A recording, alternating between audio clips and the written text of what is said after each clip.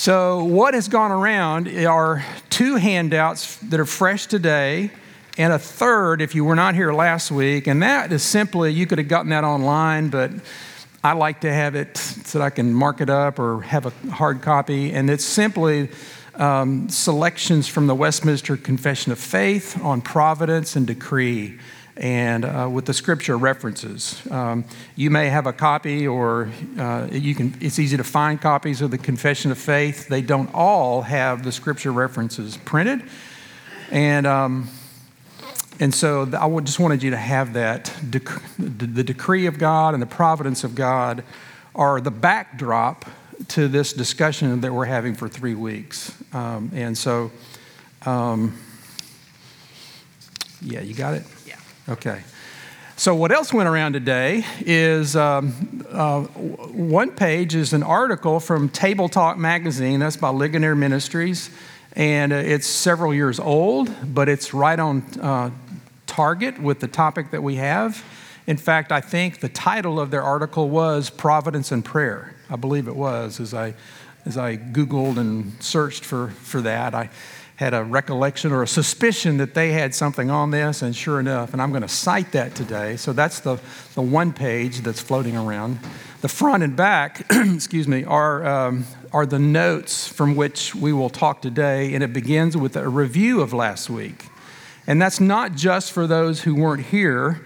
It's for all of us, including me, just because these things connect and build. And so we will begin this week and next with a review of what we've talked about, the questions that have arisen, and how we're trying to address this matter. It would be appropriate, a series like this, to pray, wouldn't it? So let me pray. Father, we pray, we come before you, we open our hearts to you at your invitation and through the access that you have granted us through a great high priest.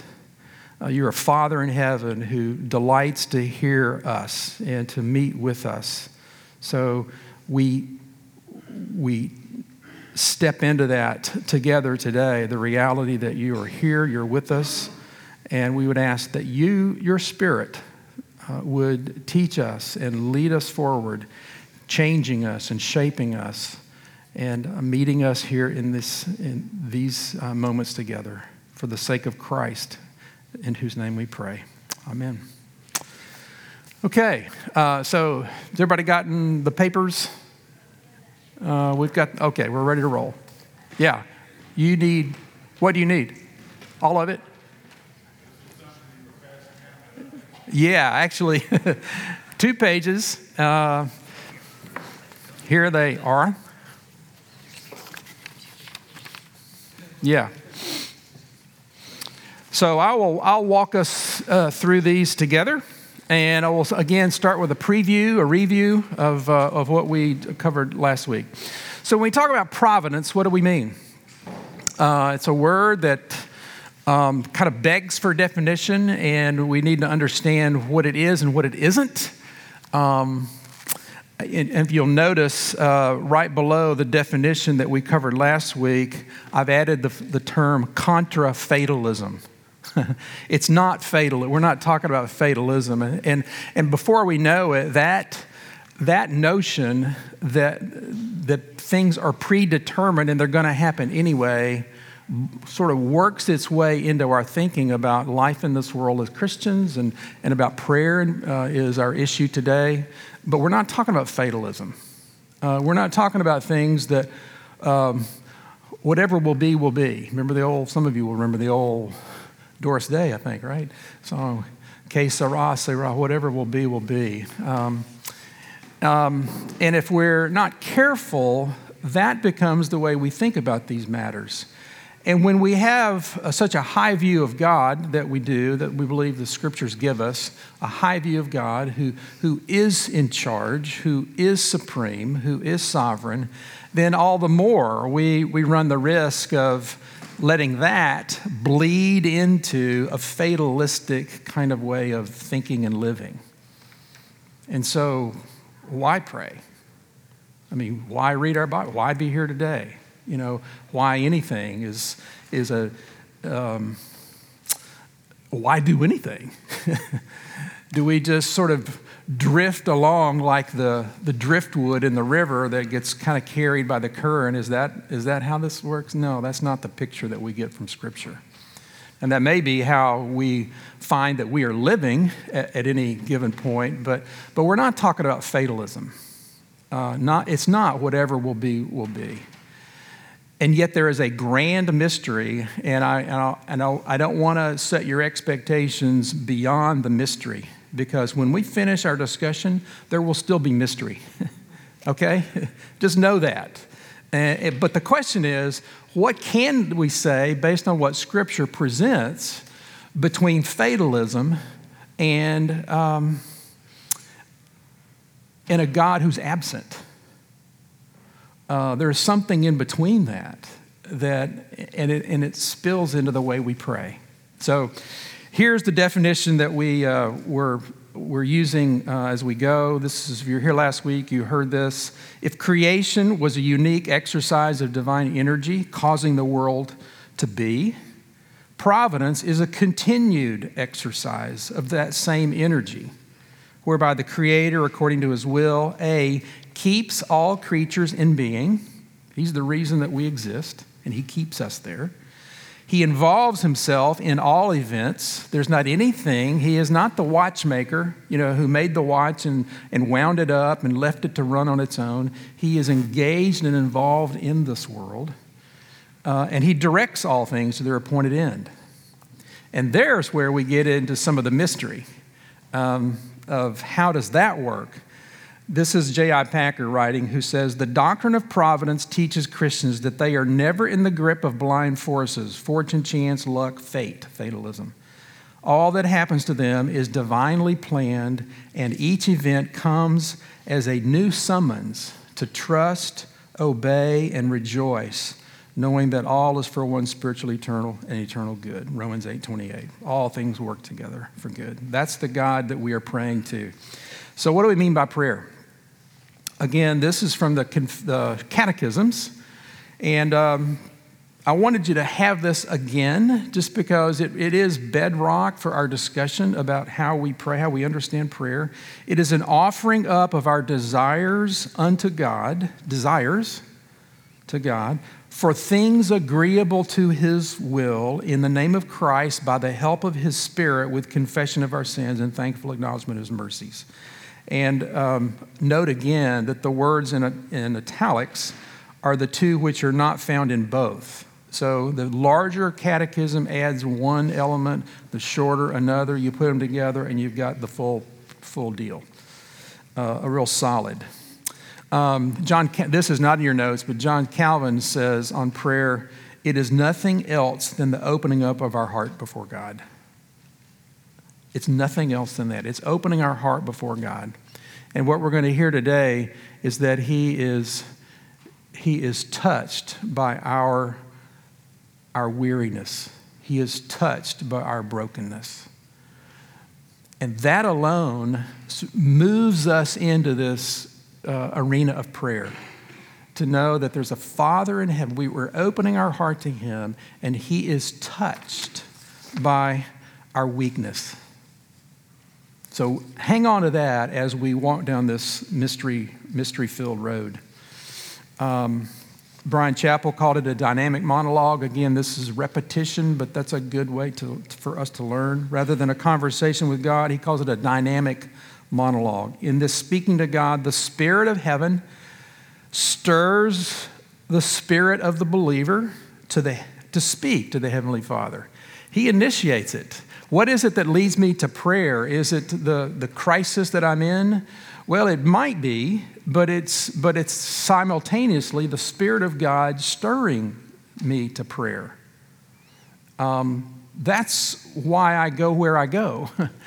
I had a seminary professor who said, when you read through these Psalms and you see these why God, how long, oh God, prayers again and again and again, it was Ralph Davis who said, whatever you can say, the psalmist knew where to go. He wasn't running to the boys on the corner, with his issues and his problems. He knew where to go, And that's because we have a Father who hears, who is touched by our weakness. So our question today, we've got, I'm setting these little discussions around several questions, and you'll see in bold the bold questions. These are big questions that we'll try to get some handles on. And the first one is, does prayer change God's mind? Okay. Why pray? If God already knows, why pray? Does prayer change God's mind? And before we dive in, I'd just love to hear from just a couple of you, just kind of off the cuff. What do you think? Does prayer change God's mind? Here's a no. Anybody say yes? Can I say I don't know? I don't know? Yeah. How many would say I don't know? Yeah, I think it's a legit question. Does prayer change God's mind? On the one hand, and this is, if you take a look at Isaiah 38, and I think somebody mentioned this passage I think it was Jan mentioned this last week. On the one hand, God is represented as one who not only makes up his mind in response to prayer, but who also appears to change his mind because of prayer. Now, you heard the inflection of my voice there. When you read this passage in Isaiah about Hezekiah, who became sick, was at the point of death, Isaiah the prophet came to him and said, "Thus says the Lord, set your house in order, for you shall die, you shall not recover." Then Hezekiah turned his face to the wall and prayed to the Lord and said, "Please, O Lord, remember how I have walked before you in faithfulness and with a whole heart and have done what is good in your sight." And Hezekiah wept bitterly. Then the word of the Lord came to Isaiah, "Go and say to Hezekiah, thus says the Lord, the God of David your father, I have heard your prayer. I have seen your tears. Behold, I will add 15 years to your life. I will deliver you and this city out of the hand of the king of Assyria and will defend this city." Well, it certainly looks as if Hezekiah's weeping and wailing and intense prayer altered things. Would you be willing to say that prayer alters things, if not change God's mind? Yeah, probably so. That's a little easier for us to hear and believe. The backdrop, again, remember I said it's decrees and providence of God, and that is spelled out better than I ever could in a few moments, for sure, on that Westminster Confession handout that you also have to take home with you from last week as well. So think about the decrees, the providence, and then Hezekiah's prayer. Numbers 23, God is not man that he should lie, or a son of man that he should change his mind. Now, you know by now there's a difficulty in taking any verse and sort of out of its context and building a theology around that. But what we need to say is that whatever those two passages mean, they don't contradict one another. There's a part of the mystery, that in one case, every indication is that God changed his mind, or at least his timetable. He changed his timetable, if not his mind, unless he intended all along to extend Hezekiah's life 15 years. And it was the pleas of Hezekiah that triggered the outworking of that. So again, mystery, yes, there's mystery here, but we want to have as many handles as we can on what the scriptures say about prayer. So Hezekiah is a picture of what it looks like to lean into God. And you notice as he what do you notice about his prayer? You notice anything about his prayer? What does he appeal to? Kind of, yeah. Remember, I have been faithful to you. Would you be faithful to me? He's remembering that this is a God who works on promises, and there's a covenant sort of underlying the notion, right? So how we pray is, and what we pray because of our understanding of who God is and who we are is a factor as well. So how do these things fit together? Here are words from 3, and I'm going to add a 4th, that that begin to connect the dots, that take this, he is not man who should change his mind, and here is a picture of a timetable being altered because of prayer. And this is that touched by our weakness. John Oswalt's commentaries on Isaiah, that living God is able to be touched by our weakness. Unlike the idols who have eyes and ears but can neither see nor hear, God both knows and intervenes in the life of his people. So the contrast is between a God who is living and alive and who hears and who cares and is touched by our weakness, as opposed to idols who don't. They might have eyes and ears, but they don't hear or see. And so that's the picture that comes to us in Scripture, is of a God who hears and a God who is touched. So again, that alone drives us to pray to a God who is in charge, because he is also touched by our weakness. And if the example of Hezekiah is any example, it is that we are praying to a God who responds to prayer. We've got to go that far if we're not willing to say that it does not change his mind. He does respond. Yeah, I've got a comment on that. Yeah. I'm just thinking about this, and yes, the Scripture does say that he should not change his mind. But I think, thinking about it, that perhaps what that means, that he won't change his mind, in this, because I just read the Numbers, the context it came from.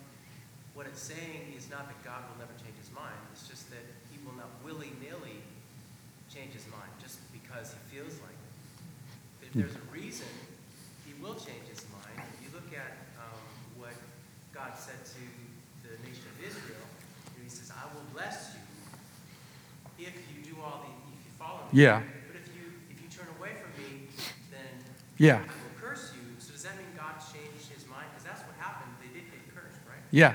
Yeah. You hear all that? That's a good point. And the way God has set things in motion is a lot of the blessings that were promised are conditional to Israel. That if choose this day whom you will serve, that is an ongoing thing. In fact, even in the New Testament, it's to those who repent, right? It's those who hear his call that receive the blessings of redemption and forgiveness. It's not a universalism. It is, God has declared the way, and here is the way, and it is narrow. So God doesn't change his mind. He lays before his people two paths, and the choices are made along those lines. It's interesting too, and in light of that, this prayer of Hezekiah turned out to be a bad idea, right? That next 15 years maybe he would have been better off without that, right? Which is kind of leads me to think that God doesn't worry as much, that's the wrong word, but about the individual outcomes of these individual things. He is compassionate, he saw his heart, he said, okay, because his overarching plan isn't going to be really messed with by those details. Mm-hmm. So he doesn't change his mind on the overarching plan. But obviously, this is the hardest part of Scripture, no matter whether it's prayer or whatever else, Why will you die, repent, and live, as though it all rests on us? Yeah. There's so many of these places. Yeah. Prayer is probably most confusing. It can be. Yeah. This is what John Frame says about these things. He says, prayer does not change the eternal plan of God, but within that eternal plan, there are many plans for means and ends. So there is a plan that God has orchestrated and oversees, but the means by which that plan is accomplished include things like second causes or our prayers. That is the best way to see how we have a God who has things in control, as well as seemingly giving control to us that there are things that do happen because we pray, and there are things that don't happen because we don't. But all of that fits within God's eternal plan. It's a bit like we have someone who's loving, generous, benevolent, sovereign rule of the world takes us and our weaknesses and our needs and our prayers and our failures, all of this, into account.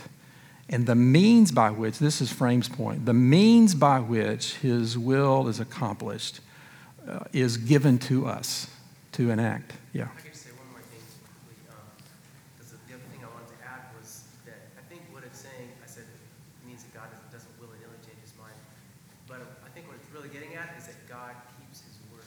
Oh. And so, for yes. example, if you have a child and a father, right, and the father says, oh, I'm going to take you out to Dairy Queen. Yeah. And the child's like, oh, Dairy Queen. And then on the way they pass Ben & Jerry's, and the kid says, oh, I really would rather go to Ben & Jerry's. Can we go there instead? And the father might say, oh, well, sure, let's go there. But would you say, oh, the father broke his word, didn't keep his word? No. He didn't keep his word. That's good. That's good. Well, this is a great point to insert. I think I had it for next week in the lesson, but another Kellerism who says, taking all these things together, he says, God gives us what we would have asked for if we knew what he knew. If the father knows that Ben & Jerry's is on the way, yeah, that's really what I had in mind all along. You've asked for ice cream, and here it is. Yeah. So some of these passages that say like God changes his mind, possible that the proper understanding of that is because those are written from a human perspective. Exactly. Yeah. Trying to understand Yeah. God. Yeah. I think all of this might very well be a problem for us because God's not confined by time as we are. So when we try to look at those Mm-hmm. and figure out in what order, it doesn't make any sense to us. God is, if he's in control of everything, he's not going to change. Exactly. That's very, very good. Yes. That's a good point. A lot of times Scripture presents things in ways that that kind of come down to our level, so to speak, so that we can understand, and that's what it looks like. Yeah.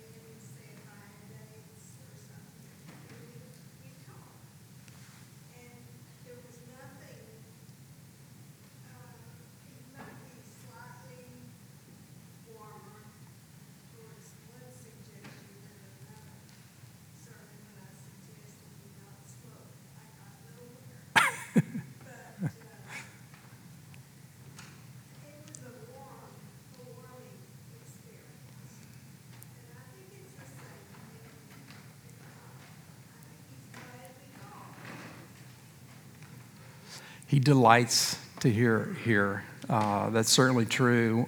You can't talk about prayer without getting to this notion of our relationship with him. And the image that is recurringly emphasized is a father. And for some people, that is not a good image, but because of experience or your own story. But the father that we all long for, that we get glimpses of in this world, is fulfilled. There's a longing for a father who loves us and cares for us, and that's exactly who we have. And you're exactly right. He delights in the cries and the pleas of his children as we come to him. So, yeah, that's certainly true.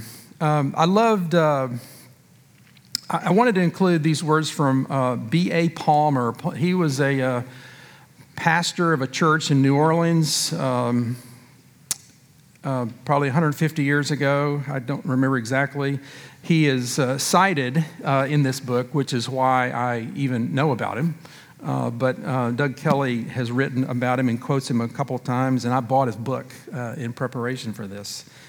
The scriptural principle is not that favors are by our importunity, that is our ringing, our persistent prayer. We don't wring things out of God's hands reluctantly. It's not like he's holding on something, and if we pray long enough and hard enough, he lets go out of his reluctance. But that they antedate the prayer in the determinations of his sovereign and gracious will. And the true spirit of prayer, which he also imparts, is the sign and pledge of the gift to be conveyed. Prayer, then, is not the cause which procures through its own efficiency, but merely the antecedent condition upon which a predetermined benefit is suspended. Now, you can lose yourself, trip over that. But here's the deal. The purpose to give on Jehovah's part is sovereign and free, and it is the spontaneous movement of his own gracious and loving will. Yet in the exercise of the same sovereignty and goodness, he interposes the prayer of the creature as the channel through which his favor shall descend. That's what I wanted you to hear. The rest of it belongs with it. And you've got to read through that 2 or 3 times to kind of catch what he's saying. But what he's saying is we don't wring things out of a father's hand who is reluctant to give. No, just the opposite. But our prayers are the channel through which those blessings are bestowed. But isn't it odd that God himself gives the example of the persistent, Yeah. Widow? Yeah. And it's, even though the judge is unrighteous, it's that she just didn't give it up. Yeah. It's like God is teaching us, just don't give it up. Yeah. So he's teaching us to actually keep trying to... Exactly. Well, so the way to read and interpret a parable is to get the key kernel idea of that, and not read too much into every line of a parable. But the notion of that parable, and that was on our list last week, which we didn't talk about, but it was there, that we are to be persistent. We are to keep coming. And we're coming not because he's reluctant. You never get that. The parable does not teach that he's reluctant. The parable is teaching persistent prayer, continuing to come to a Father who is generous and ready when the time is right, and that's what we don't know. Time, as Mark reminded us, we don't know when the time is right. And it's not like God starts the clock when we start praying and is waiting until the hand gets to us or the date on the calendar. It's not time bound, but what it's teaching is that we continue to come. And we continue to come because he is good. It's not like the vending machine, which is how many of us treat this whole thing, that if I put it's now $1. If I put my $1 into the vending machine and I don't get out what I thought I was getting, I bang on it. I look for a manager, or, it's not that. We don't pray vending machine prayers. It's not if I pray the right words, if I turn my prayer and use better words, or if I'm more intense or more passionate, that God hears that. And now, okay, he heard my prayer. No, he hears my feeble, monosyllable prayers that are not articulate, and he's not waiting until I get the prayer right. He's waiting for something else at times. And by the way, that's our topic next week, is why so long, about the silence of God. So we will get to that in a little more depth than we will today. But there are reasons to pray. So here's the question. If God is in charge, what difference do our prayers make? Why do we pray? That's really our assigned topic. And this is how John Frame, theologian, answers this. There's 3 reasons. One is normative. God commands it in Scripture. That 1 Thessalonians is pray always without ceasing. We're commanded to pray. That might be enough of a reason. It should be enough of a reason. If we understand it, we do it because we're commanded to. But there's also what Frame calls an existential reason. That is what we experience. And the Luke 11 passage is about prayer and the good Father who knows how to respond. And so fellowship with the Father is a second big reason that we pray. Not just because we're commanded, but because the fellowship that we have with the Father, which is why Doug Kelly would say there's another reason to pray, and it's that it changes us. That it changes us. It grows us in maturity. This fellowship with the Father is an ongoing, it's a dynamic, it is for our good that we pray in fellowship with the Father. And actually the delayed waiting sometimes is just growing maturity in us. We're learning to rethink things in light of God's priorities and perspective sometimes. Learning to pray and learning about His character as we pray. So there's a fellowship with the Father and a benefit to us. But this is why we're talking about this. It's the third one, and that is the question about how, and he calls it situational, that prayer actually does change things. God ordains prayer. This is what I was saying earlier that others have said before me, long before me. God ordains prayer as a means to change history, even. There are things that happen because of prayer and things that do not happen because of prayer. Now, that may sound like he's overstating things, but James 4 says, you do not have because you do not ask. And so we ask and we ask and we ask persistently, and we expect that we will get an answer to that prayer. And it may not be the way we have framed it. It might be another ice cream parlor, but it may be something better, as somebody else has suggested. But it does have effect. And here's where we get into the mystery. Calvin said about James 5, Calvin is both, that's where Elijah, a normal man, like a man like you and me, prayed, and it finally rained after 3 years of drought.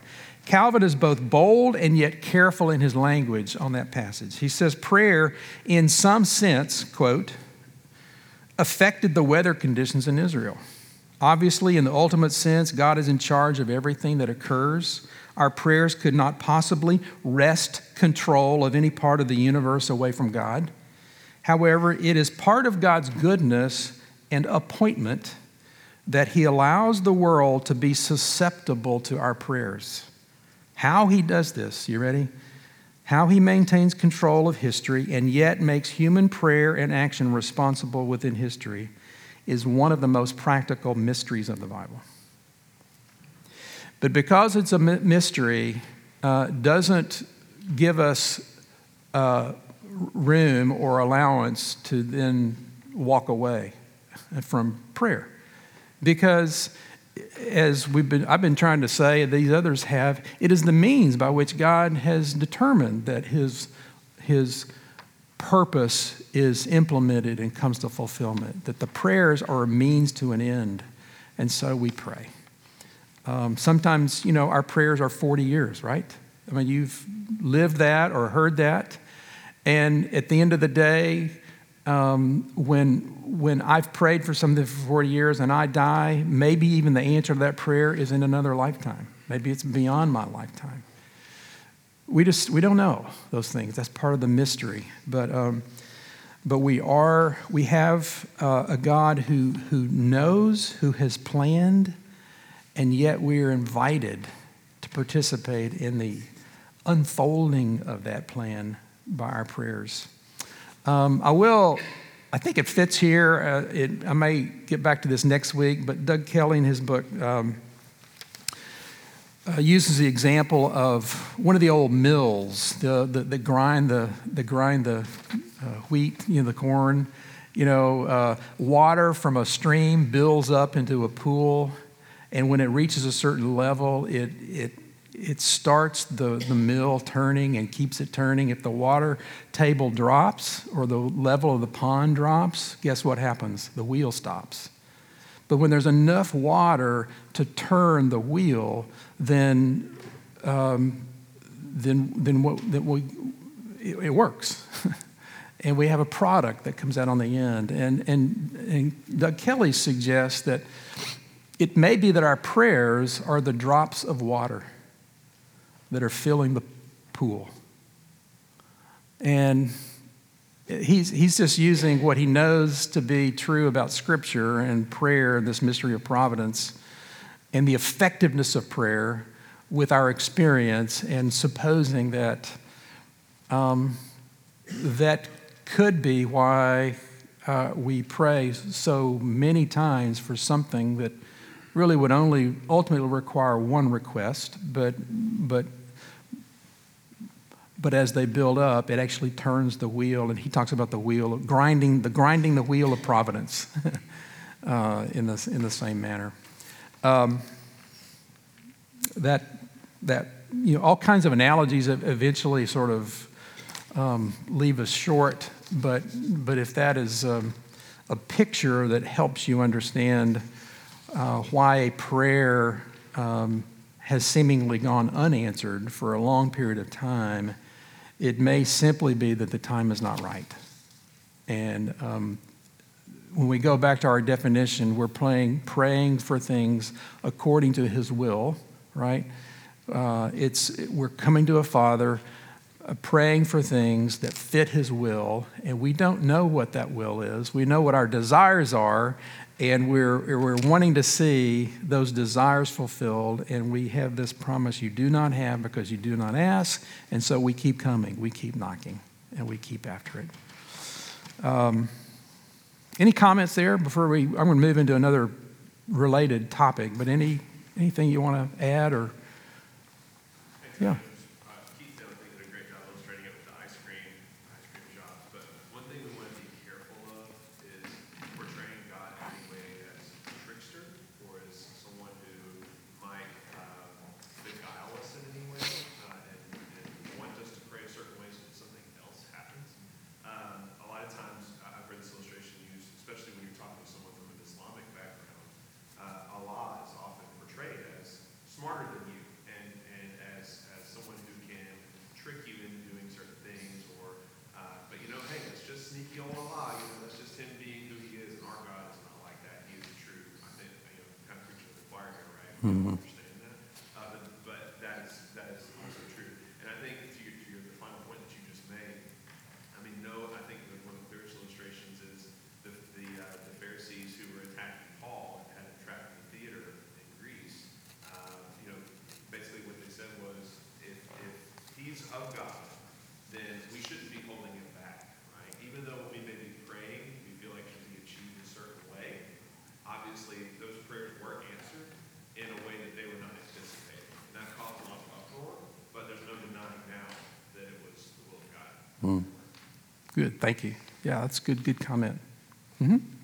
The other thing that I hear often, and I have to be careful for, is the idea that if I didn't get what I asked for, it's because I'm going to get something better.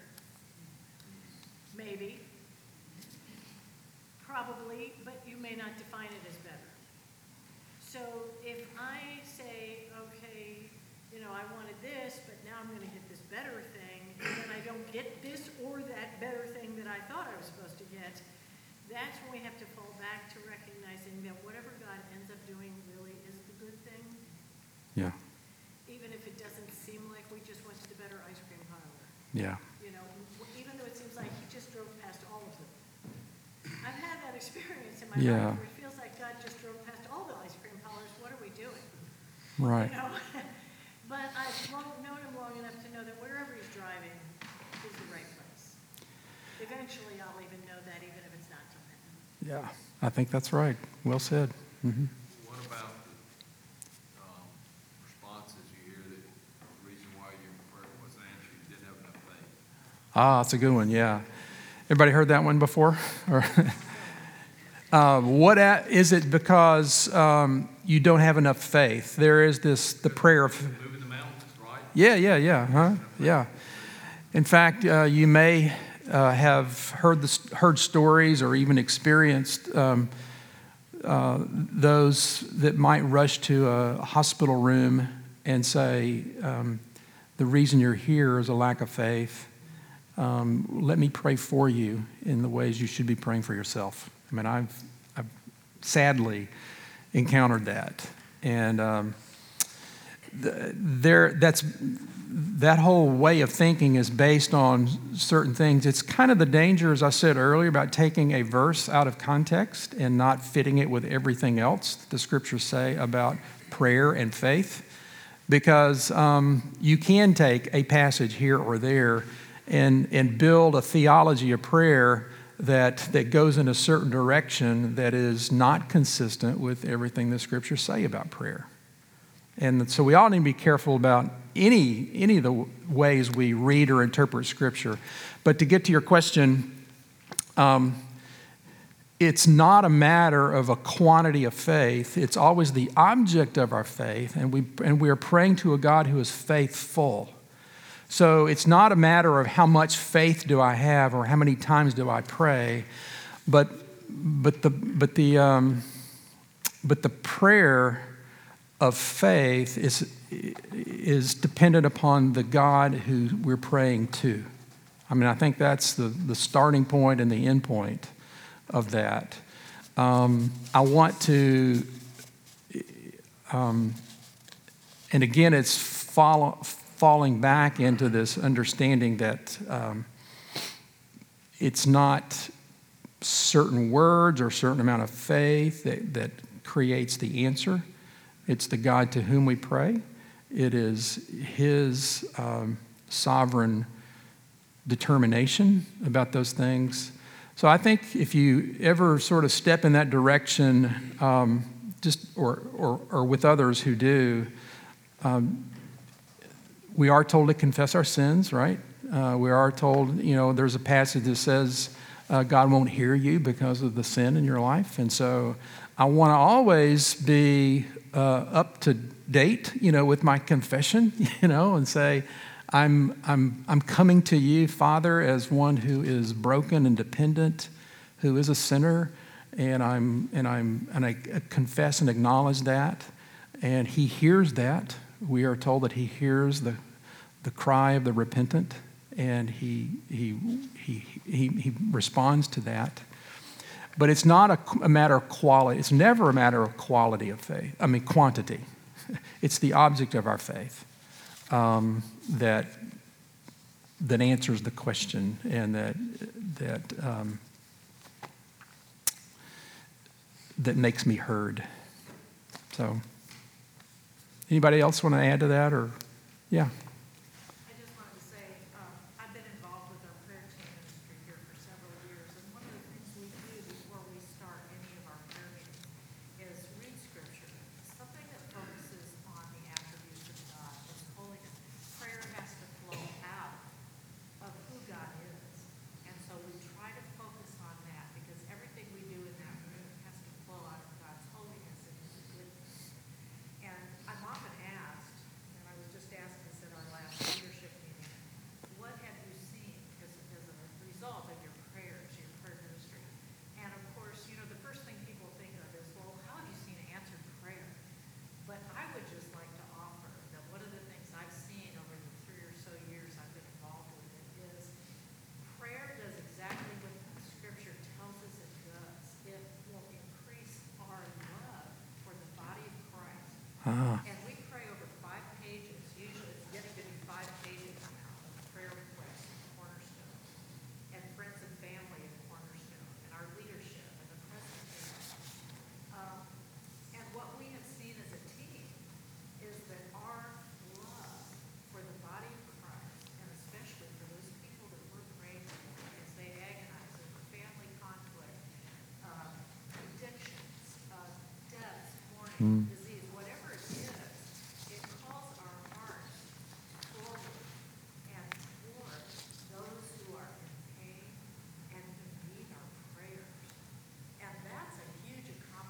Yes. We are told in Scripture to pray for our enemies. And often what that does is change our hearts toward those who would persecute us or try to do us harm. And that's a huge accomplishment of prayer. Absolutely. I hope you heard that. It's as we pray, we are changed. It's an example of that. And our affection and our love for those for whom we pray just skyrockets and takes shape and bears fruit. So we are changed. Just in response to that, years ago I had a tragedy and I never wanted that to happen again, and I prayed in faith, meaning I told God what not to do. That's really what it meant. I told God, please do not let this ever happen to me again. And then in faith, I believed that he wouldn't do it because I told him not to, and he did it. And that was a real crisis of my own faith, because all of a sudden God didn't respond to my faith.